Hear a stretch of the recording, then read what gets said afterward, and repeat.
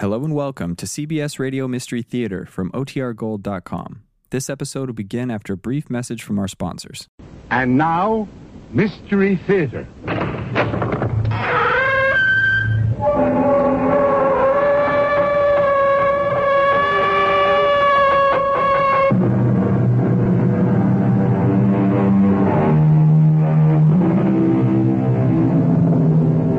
Come in.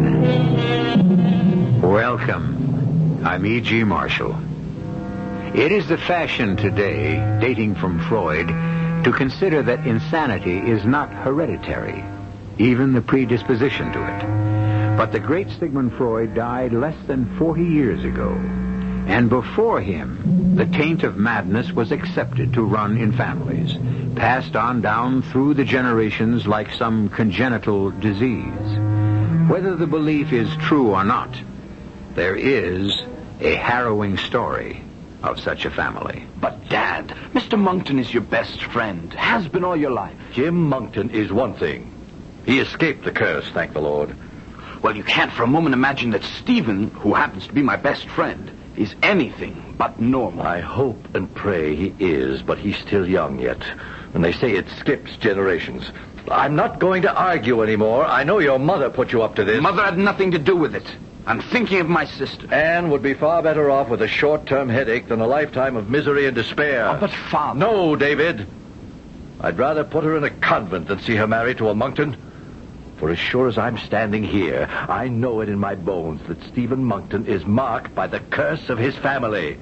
He'll end up a raving maniac, or dead before his time.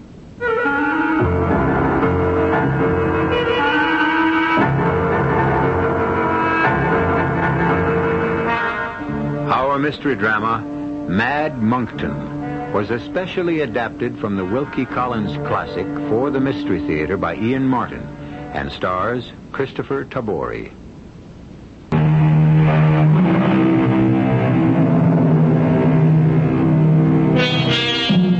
The great Scottish historian Carlyle said, "History is a distillation of rumor." However, a contradictory quote is, "Where there's smoke, there's fire." Whichever may be true of the Monkton family, gossip had marked them as a family damned by hereditary insanity. Every kind of insanity had cropped up through the years, monomania being the most common. The world of the Monkton family shrank to almost nobody, except for the Elmsleys, friends and neighbors. My father and Mr. Monkton had been school friends, and when, years later, their paths crossed again, their friendship was renewed. By that time, my younger sister and myself were almost of age, with little more than a year separating us. Mr. Monkton's son, Stephen, was about Anne's age, and I remember coming home in my last year of college to find that they were in love and wanted to be engaged. The Monkton family and my mother and myself were all for it. My dad was the only stumbling block. It makes me so mad, David. I mean, Dad can get so pig-headed. Couldn't you shake him at all? You were my last hope. I did my best, Princess, but it was running my head against solid granite. But it's all so silly. It's so unfair. It's not like him. No. Usually my father's pretty easy to get on with, and usually you can twist him around your finger. Or Mom. Not this time. How can he risk Mr. Monkton's friendship with some crazy notion? What made me use that word? Princess. What? You know, I know how much Dad loves you and wants your happiness. It's hard to see him being so set against this, except... Except what? Well, I mean, Dad is a doctor. He has a lot of special knowledge none of the rest of us have. Maybe... David Elmsley? Do you dare to stand out here in our garden and suggest in front of God and everybody that your best friend is... Oh, all right, hold it. Just let's get a couple of things straight. First of all, you're my first interest in this. Second, sure, Stephen is a friend, but not my best one. I'm away at college most of the time, except summers like this. So you're against me, too? No, I'm not. For all I can see, Stephen's a darn nice guy. But if Dad knows something, I mean, if there is some kind of disease, we don't understand about... All I know is I love Stephen and I'm going to marry him even if I have to run away with him. You can't do that. You're both underage. We can wait. It's not that long. And once we both get to be of age, we'll be married, even though it's over Dad's dead body. Poor Anne. She was going to regret those words. But before that, she was going to have more immediate regrets. For as soon as my father refused to give his consent to the engagement, and naturally was forced to reveal his reason for it, Monkton Abbey was closed to our family forever, and Stephen forbidden to go near any of us. Anne was beside herself, till I worked out a little subterfuge. I returned to college and wrote my father that I was having a series of strange headaches, which brought him post-haste to diagnose them. So while he was away, my mother could arrange to let the two lovebirds meet. David was an angel and got Dad out of the way for a day or two. Now, Stephen, what are we going to do? Well, wait till you're 21, and then I'm going to carry you off like a knight in the old stories of Daring Do. If your father will let you. I'll be 21 in less than 4 months. There's nothing he can do to stop me. Nothing either of them can do. But would he try? I don't know. He's awfully angry with your father, and he can be just as stubborn. That damn legend, you know? It bothers him, and Dr. Elmsley hit him right where it hurts the most, in his pride. But what started it all? Heaven knows. The things I've heard I won't shock you by repeating, but there's no proof for any of it. It all started so long ago. And it never would have amounted to anything, I suppose, if people weren't so jealous. Because your family's always been so rich and powerful. Something like that. Lord knows there's enough money. We're rolling in it. We can live like whatever we please, wherever we please when I come into it. Unless your father's still angry enough to cut you off. Well, who would he leave it to? There's only Uncle Alfred left. He's off in Europe somewhere and rich enough in his own right. What's he like? Ooh, a monster. My esteemed uncle is enough to give the whole family a bad name just by himself. I've only seen him twice. I honestly think he is so completely evil, my father pays him off to keep him out of the country. Let's not worry about Uncle Alfie. He's not any part of our problems. Prophetic words again. If poor Stephen could only have known, if any of us could have known the future when Anne wrote me of her meeting with Stephen. But we didn't. And if he had, this story might never have happened.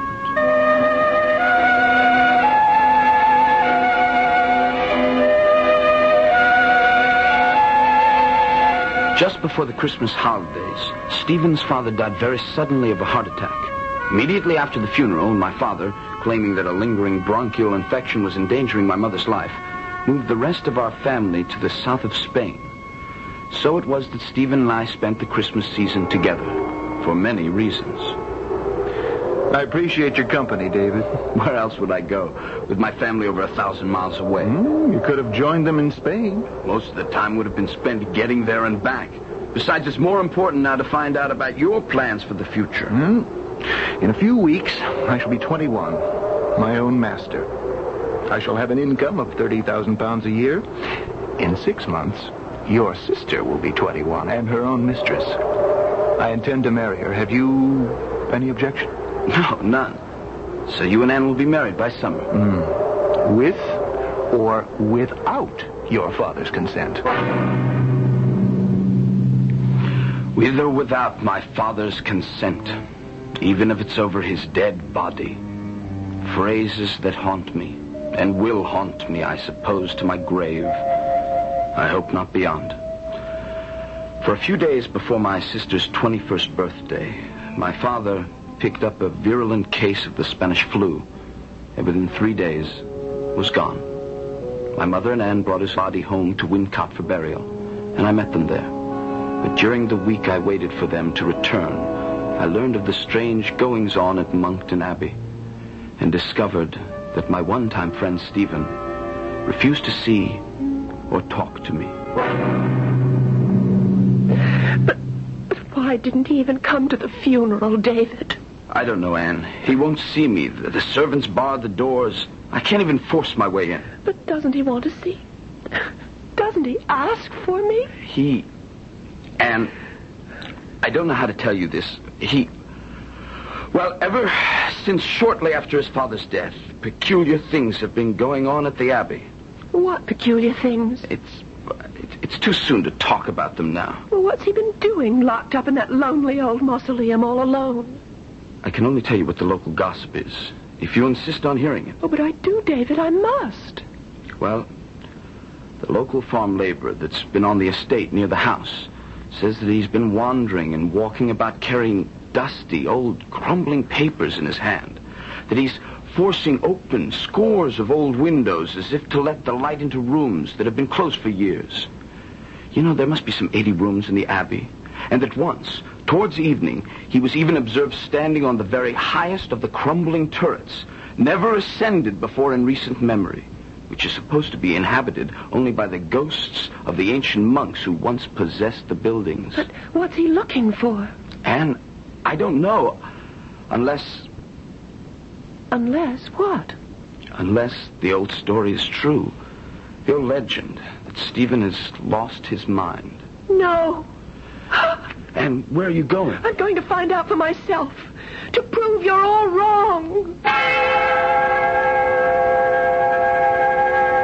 I should have followed Anne, I suppose. But I thought perhaps it was better for her to find out the truth for herself. Whatever the truth might be.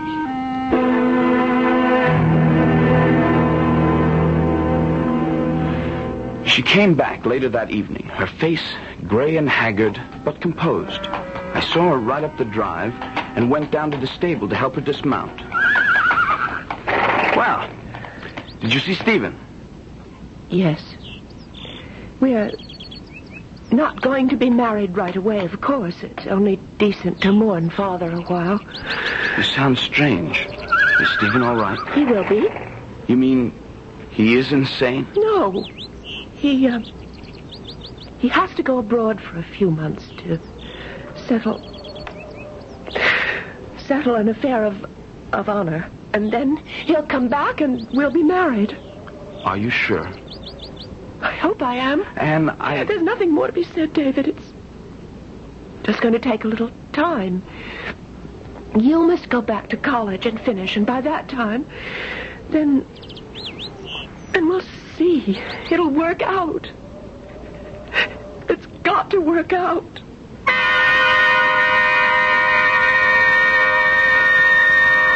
I couldn't get any more out of her. Stephen still refused to see me. I went back to college, graduated, and returned. My mother could tell me nothing new. I looked for Anne, and I found her in the garden, gazing off towards the great bulk of Monkton Abbey. Her face was drawn and white, and she was painfully thin. But when she saw me, she jumped up to hug me with joy. Oh, David. Oh, how good to have you back. Hello, Princess. Let me look at you. You don't look yourself. Is it still Stephen? Yes. Stephen. You miss him so much. I used to have letters every day.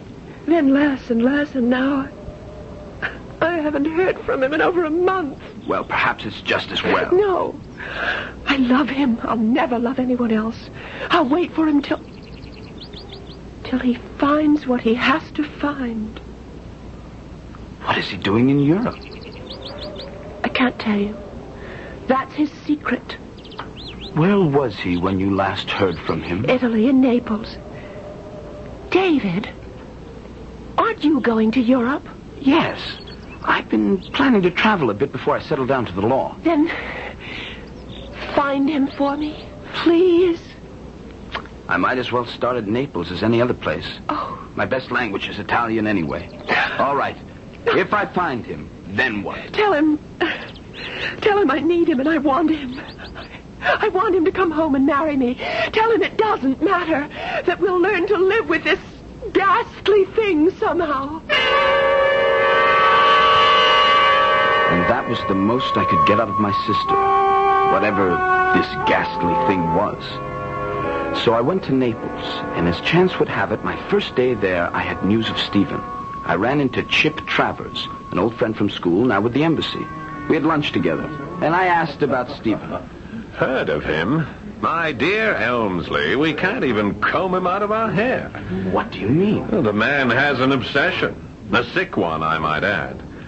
Frankly, I'd say that old Monkton has gone round the bend. He's as mad as a hatter.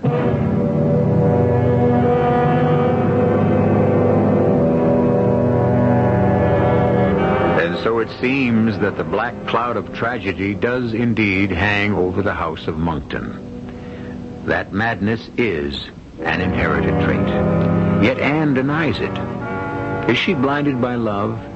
And if not, what is the ghastly secret she and Stephen would have to spend their lives with? In a moment, I'll return with Act 2.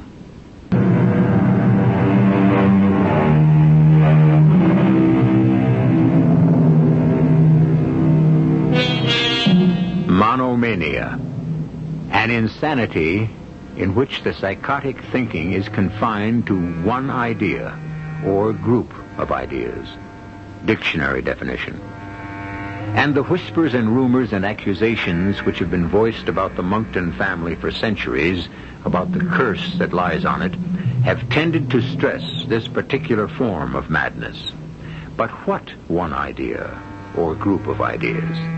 What is the dread obsession that has seized his forebears and apparently has reached into modern times to fester now in Stephen Monkton's brain? Why do you say that? And why should he be bothering the embassy? Well, you know he had an uncle, a pretty bad lot. He's been traveling around Europe for years. Yes, Alfred Monkton. That's our boy.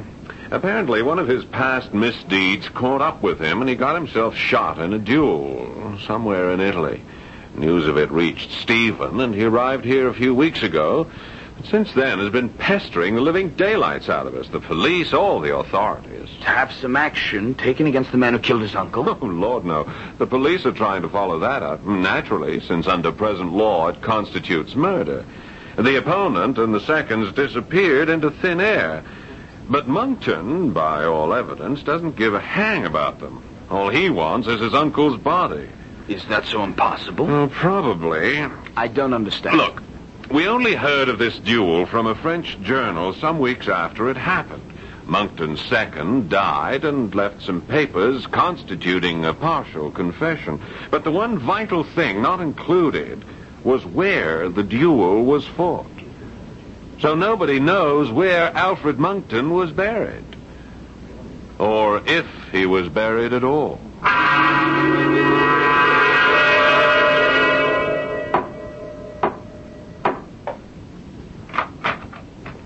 Yes? Stephen, how are you? David!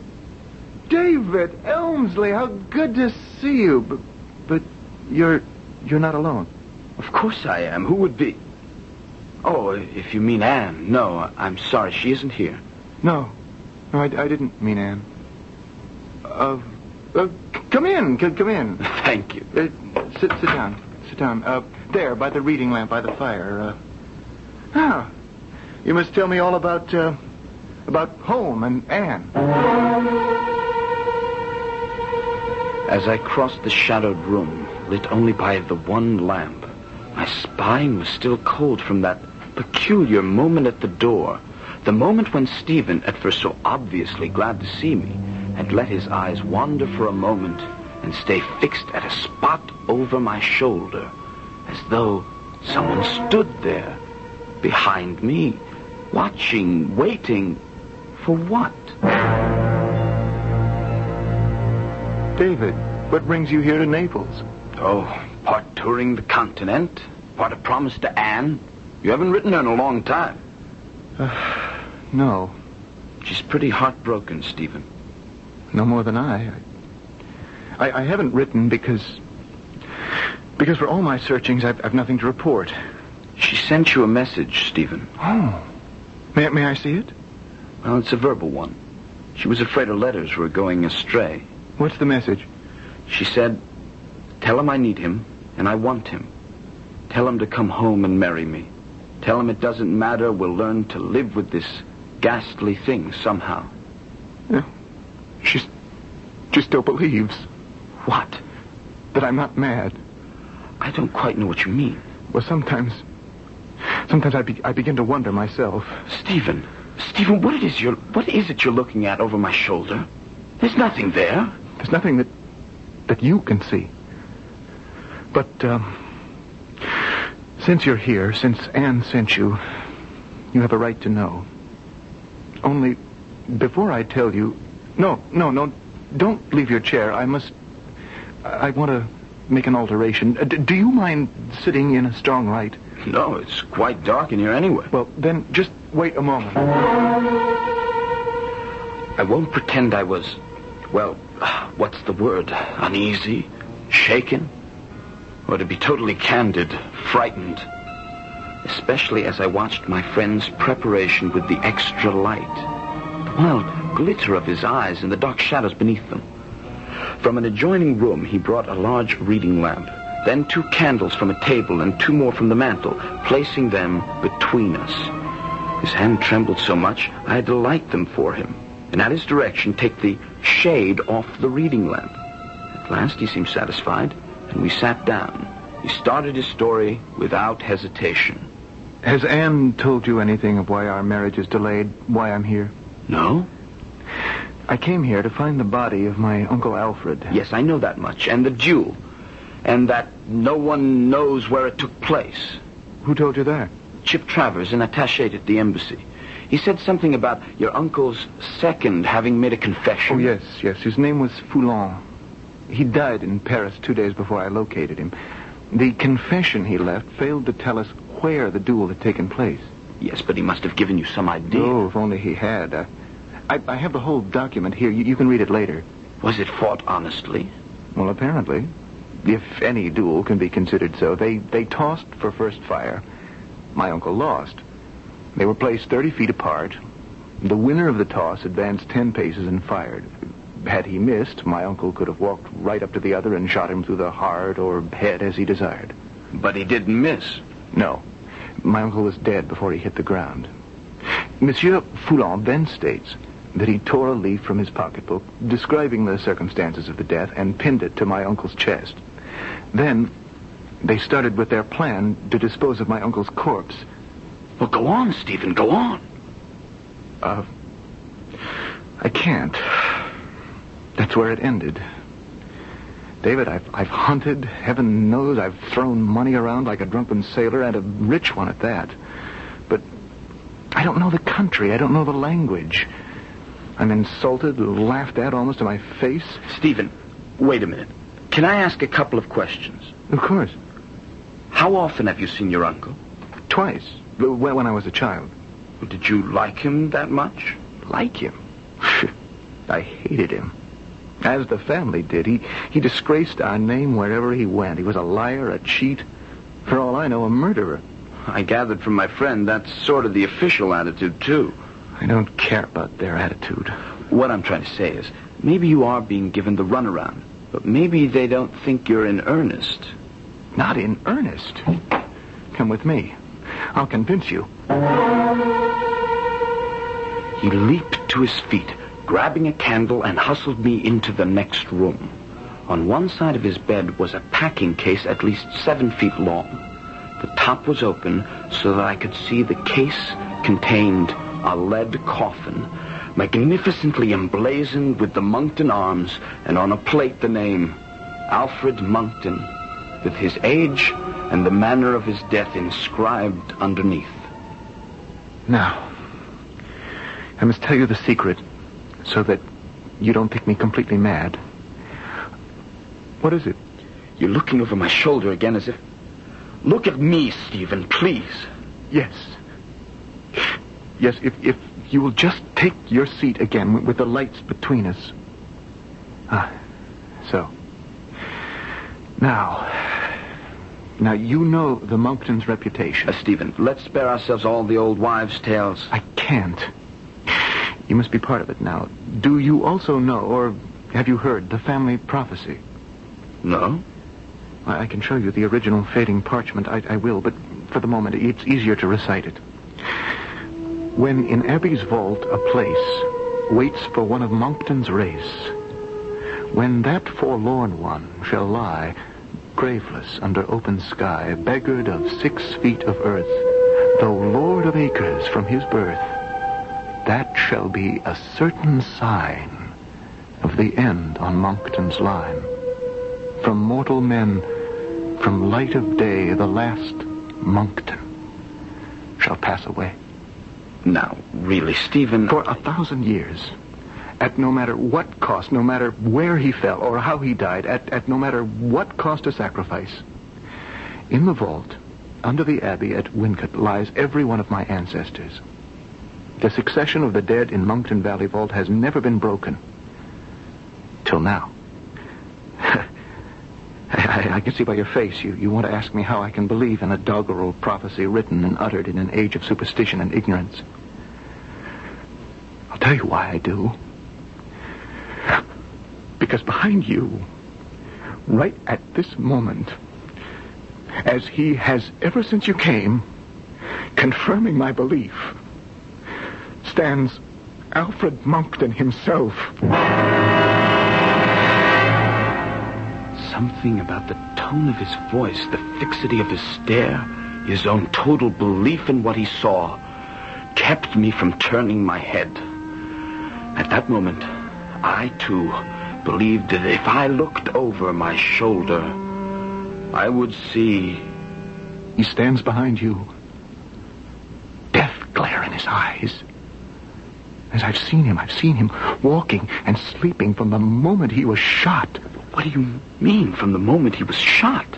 How could you? When your father whisked Anne away from me to Spain, I was at loose ends, waiting for Anne to come of age so that we could be married. I had to fill my days with something to do, and I was in a mood to clean out all specters, throw away the past. I decided to look in every nook and cranny of the abbey, clear out the debris, search my family history, and try to lay the ghost for once and for all. What did you find? Great cabinets and iron-clasped chests filled with loathsome secrets of horrors and darkness. Oh, damn. I suppose we were neither better nor worse than all medieval barons, but the things I found... Well, that's dead and gone, I thought. It's the past, which I'm going to cut myself free of and start a new future. I'd worked myself to the highest turret by this time, and I was choked with dust. I stepped out just before sunset, choosing my footing carefully, watching the setting sun and thinking of Anne. And suddenly, yes, standing in front of me, beyond the battlements, in mid-air, was the figure of Alfred Monckton. Faintly luminous,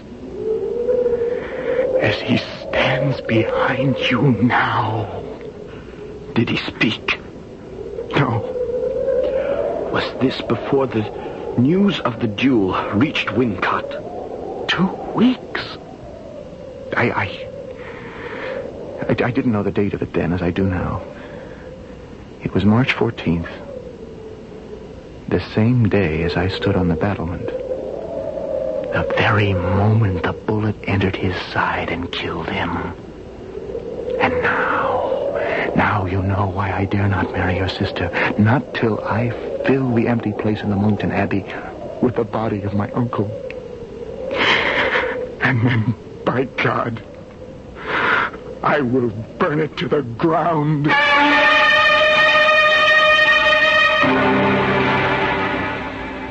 So now we know what the monomania of Stephen Monckton's is. But can it be cured by finding his uncle's body and the other means he plans? Or is it doomed by the ancient prophecy that from mortal ken, from light of day, he's the last Monckton to pass away? I'll return shortly with Act 3.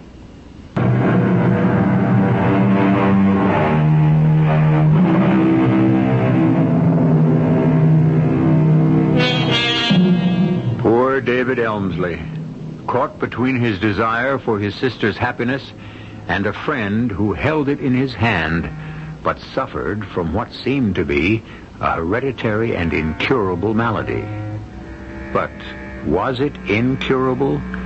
Was it only an aberration which could be disposed of by the simple means of finding an errant corpse? After I left Stephen that night, I sat and thought long and hard. I knew Stephen could no longer go this alone. Besides, while I could not believe the phantom, I was intrigued by the story of the duel and the missing corpse. I read all the papers Stephen had given me carefully before going to bed. By the next morning, I had seen Chip, the police, and all the authorities concerned, and made my decision. David, I thought you deserted me. Quite the contrary. We have plans to make and a journey to take. Well, what is it you have in mind? First, here are your papers. I've talked with all the authorities. As you know, there's no language barrier for me, so I now know all that they have done. Nothing for all the money I've spent. Not true. Just misguided, I believe. Now look, the duel was arranged here in Naples 2 days before it took place. The police have concentrated on trying to find Count St. Lo, the other principal, and his second. So they have searched the road towards Rome. I agree with you that they were less than thorough. Where would you search? Since the route was so roundabout, and since they wanted to be out of the Neapolitan states, I think the duel was actually fought not far from here. All the rest was a blind to circle back. But where? I'm not clairvoyant, but I think we ought to start looking as close by as possible. You're right. I can feel it. We're going to find him and take him home, and at last this long nightmare will be over. Poor Stephen. He built his expectations so high. For 3 days we coursed the neighborhood without success. Each day his hope diminished. And traveling through that rough country, even by mule, I was beginning to realize how few physical resources my poor friend had left. So on the 4th day, I went alone. There was a pitiless sun that day, and I gradually ascended into a deeper woods over the stony ground. By the time my watch suggested my return, I suddenly came out of the thick greenery and saw before me an ancient monastery, halfway crumbling into ruins. On my way to it, I was oppressed by an overbearing odor, a smell that suggested only one thing to me. I turned my mule off the path to a building from which the odor came. It was closed, save for a jagged hole where the roof had broken in. By standing up in my stirrups, I could glimpse almost to the floor. The sight of horror grasped my gut. Stretched on a rude table supported by trestles was the decomposing body of what had once been a man. The sheet that had once covered it rotted away. Suppressing my desire to scream, I cleared my head with a pinch of snuff. Then I rode the mule down the hill to the monastery, and by its ancient gate, pulled on the bell cord. What is it you please to want? I'm a traveler who... We live in a miserable place. We have nothing to show travelers here. I don't come to see anything, except what I have already seen. Will you please come out, or must I force my way in? Are you alone? Yes, quite alone. No women with you? No, none. Then enter, by the grace of God. I have just seen a gruesome and horrible sight. In that outbuilding back there is the decomposing body of an unburied man. An ugly sight. Do you know about it? Everything. Everything. Some months ago, we are at our poor meal in the refectory, and we hear of a sudden bang. A gun. We thought it to be a hunter. Well, where did the sound come from? From the meadow beyond the trees. And that's all you heard? Patience. The old go slow. Let me see. Oh, yes. There was a ring at this gate. Oh, the devil of a ring. And the Father Superior said, "Go, brother. See who it is." I opened the door, and lying on the threshold was a man, dead, with black eyes open, staring to the sky's blood-soaked shirt. The same man who lies out there? The same. But why did you not give him a decent burial? I think I can answer that, sir. I am the Father Superior of this monastery. You may leave us, brother. I have been hoping and praying that the Lord would send you. Me? Yes. Are you not some relative of the deceased? Are you not seeking him? I myself am not a relative, but his nephew is nearby in Fundy. Yes, I was seeking him, but you still haven't answered my question. This piece of paper pinned to the man's chest when we found him. Do you read French? I'm afraid with difficulty. Then I shall translate it for you. This paper is attached to the body of an Englishman, Mr. Alfred Monckton. He has been shot and killed fairly in a duel. Since we must fly to escape the law, the body is placed at the door of this monastery to receive burial at the hands of its inmates. It is signed only with the initial F. Of course, his second. But, Father, why haven't you buried him? The man is not of our faith. He died unshriven. This is consecrated ground, and we are not, by the laws of our order, permitted to leave its confines. We did what we could. I had sent a missive to Rome by those who were bringing our food once a month, asking permission from my superiors to take what action they deemed right and sanctified. But as yet I have had no answer. Has this nephew papers to prove his relationship? Everything. To prove it beyond a doubt. Then I pray to you, my son. Bring him to take his uncle and bury him so that he may be commended to God. The next 10 days were a fever of activity. I arranged to have embalmers with what chemical assistance was needed. Stephen wrote immediately to Anne, warning to expect him home, and that all was well. They would be married as soon as he returned and place the casket with his uncle in the vault. Only one small hitch seemed to halt our arrangements. There was no space on any merchant vessel leaving Naples. That was quickly solved by our chartering a stout little brig, and within a fortnight, Stephen, myself, and Uncle Alfred, casketed and boxed securely in his crate, were on our way home. But the end was not yet in sight. I can almost smell England. How much longer do you suppose? The captain says that's up to the wind. 2 days, 4 at most. Can't believe it's almost over. It is. Tell me, does the Phantom still appear to you? Oh, yes. Didn't I tell you he followed me everywhere? I shan't lose him till the empty place is filled in the Abbot vault. I'm tired, David, good friend. I think I'll go below for a while. Till later. Take a good rest. Your troubles are over. I'm afraid not quite, Mr. Elmsley. Why, Captain, you startled me. I didn't see you. I were waiting behind the bulkhead. I wanted to talk to you alone. Mr. Elmsley, we have a serious problem. And yes, what is that?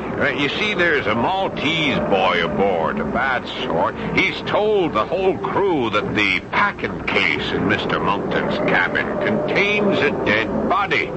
Now, we're in for some rough weather. There's a squall almost on top of us. It'll give us a breather.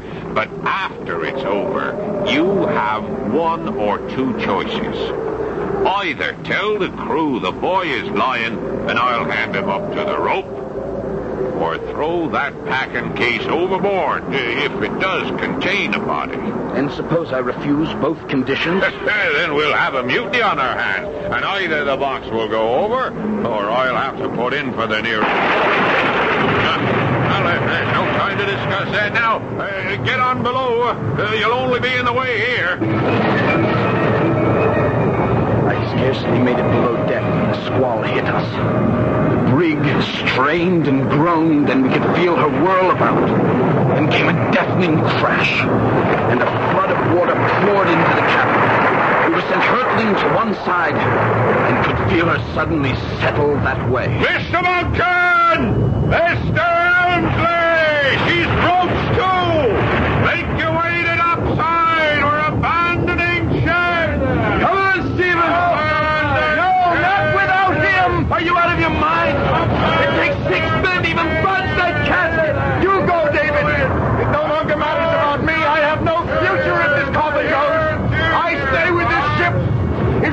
thinks I sink with her! I'm not going to allow you to kill yourself! You fool! No!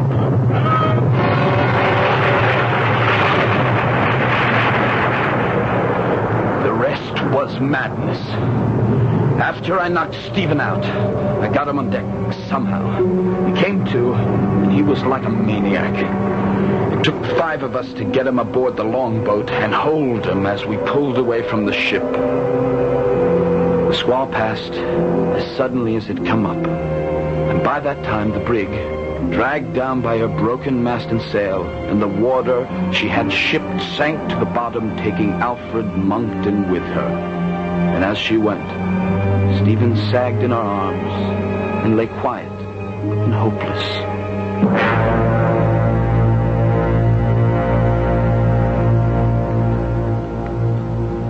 I'm sorry I'm too late, Anne. I didn't get your message in time. It doesn't matter, David. He spoke of you at the last. He was quite lucid about what a good friend you are and how hard you tried to save him. I'm glad he's gone. It's been a terrible year for you, Princess. Why you ever married him... I loved him. And he had to have someone to take care of him. Oh, he was quite mad. He was ill, that's all. He lies there, David. Next to the empty spot where Alfred Monckton's casket should lie. The prophecy fulfilled. Oh, no. No, Stephen was not the last of the Moncktons. You see, I'm carrying his child. You must be mad, too. No. For someday he will fill the empty spot, and the nonsense will be gone forever. Our grandchildren could come out in the sun. The curse will be dead.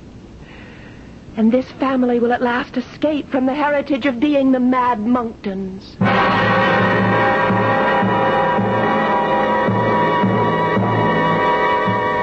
So goes the story. Anne Monckton never married again, but she did bear her child. Was she right that the taint was ever removed, or had love betrayed her into perpetuating a legend? That is something only time can tell. I'll be back shortly.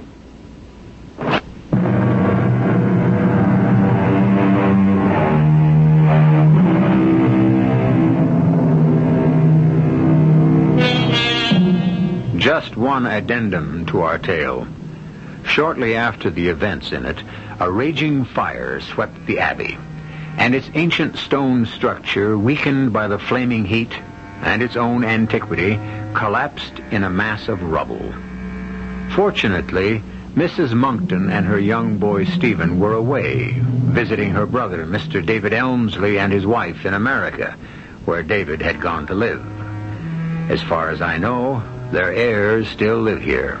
Happily, I hope, and especially for the Monckton family, ever afterwards. Our cast included Christopher Tabori, Marion Seldes, Russell Horton, Ken Harvey, and Paul Hecht. The entire production was under the direction of Hyman Brown.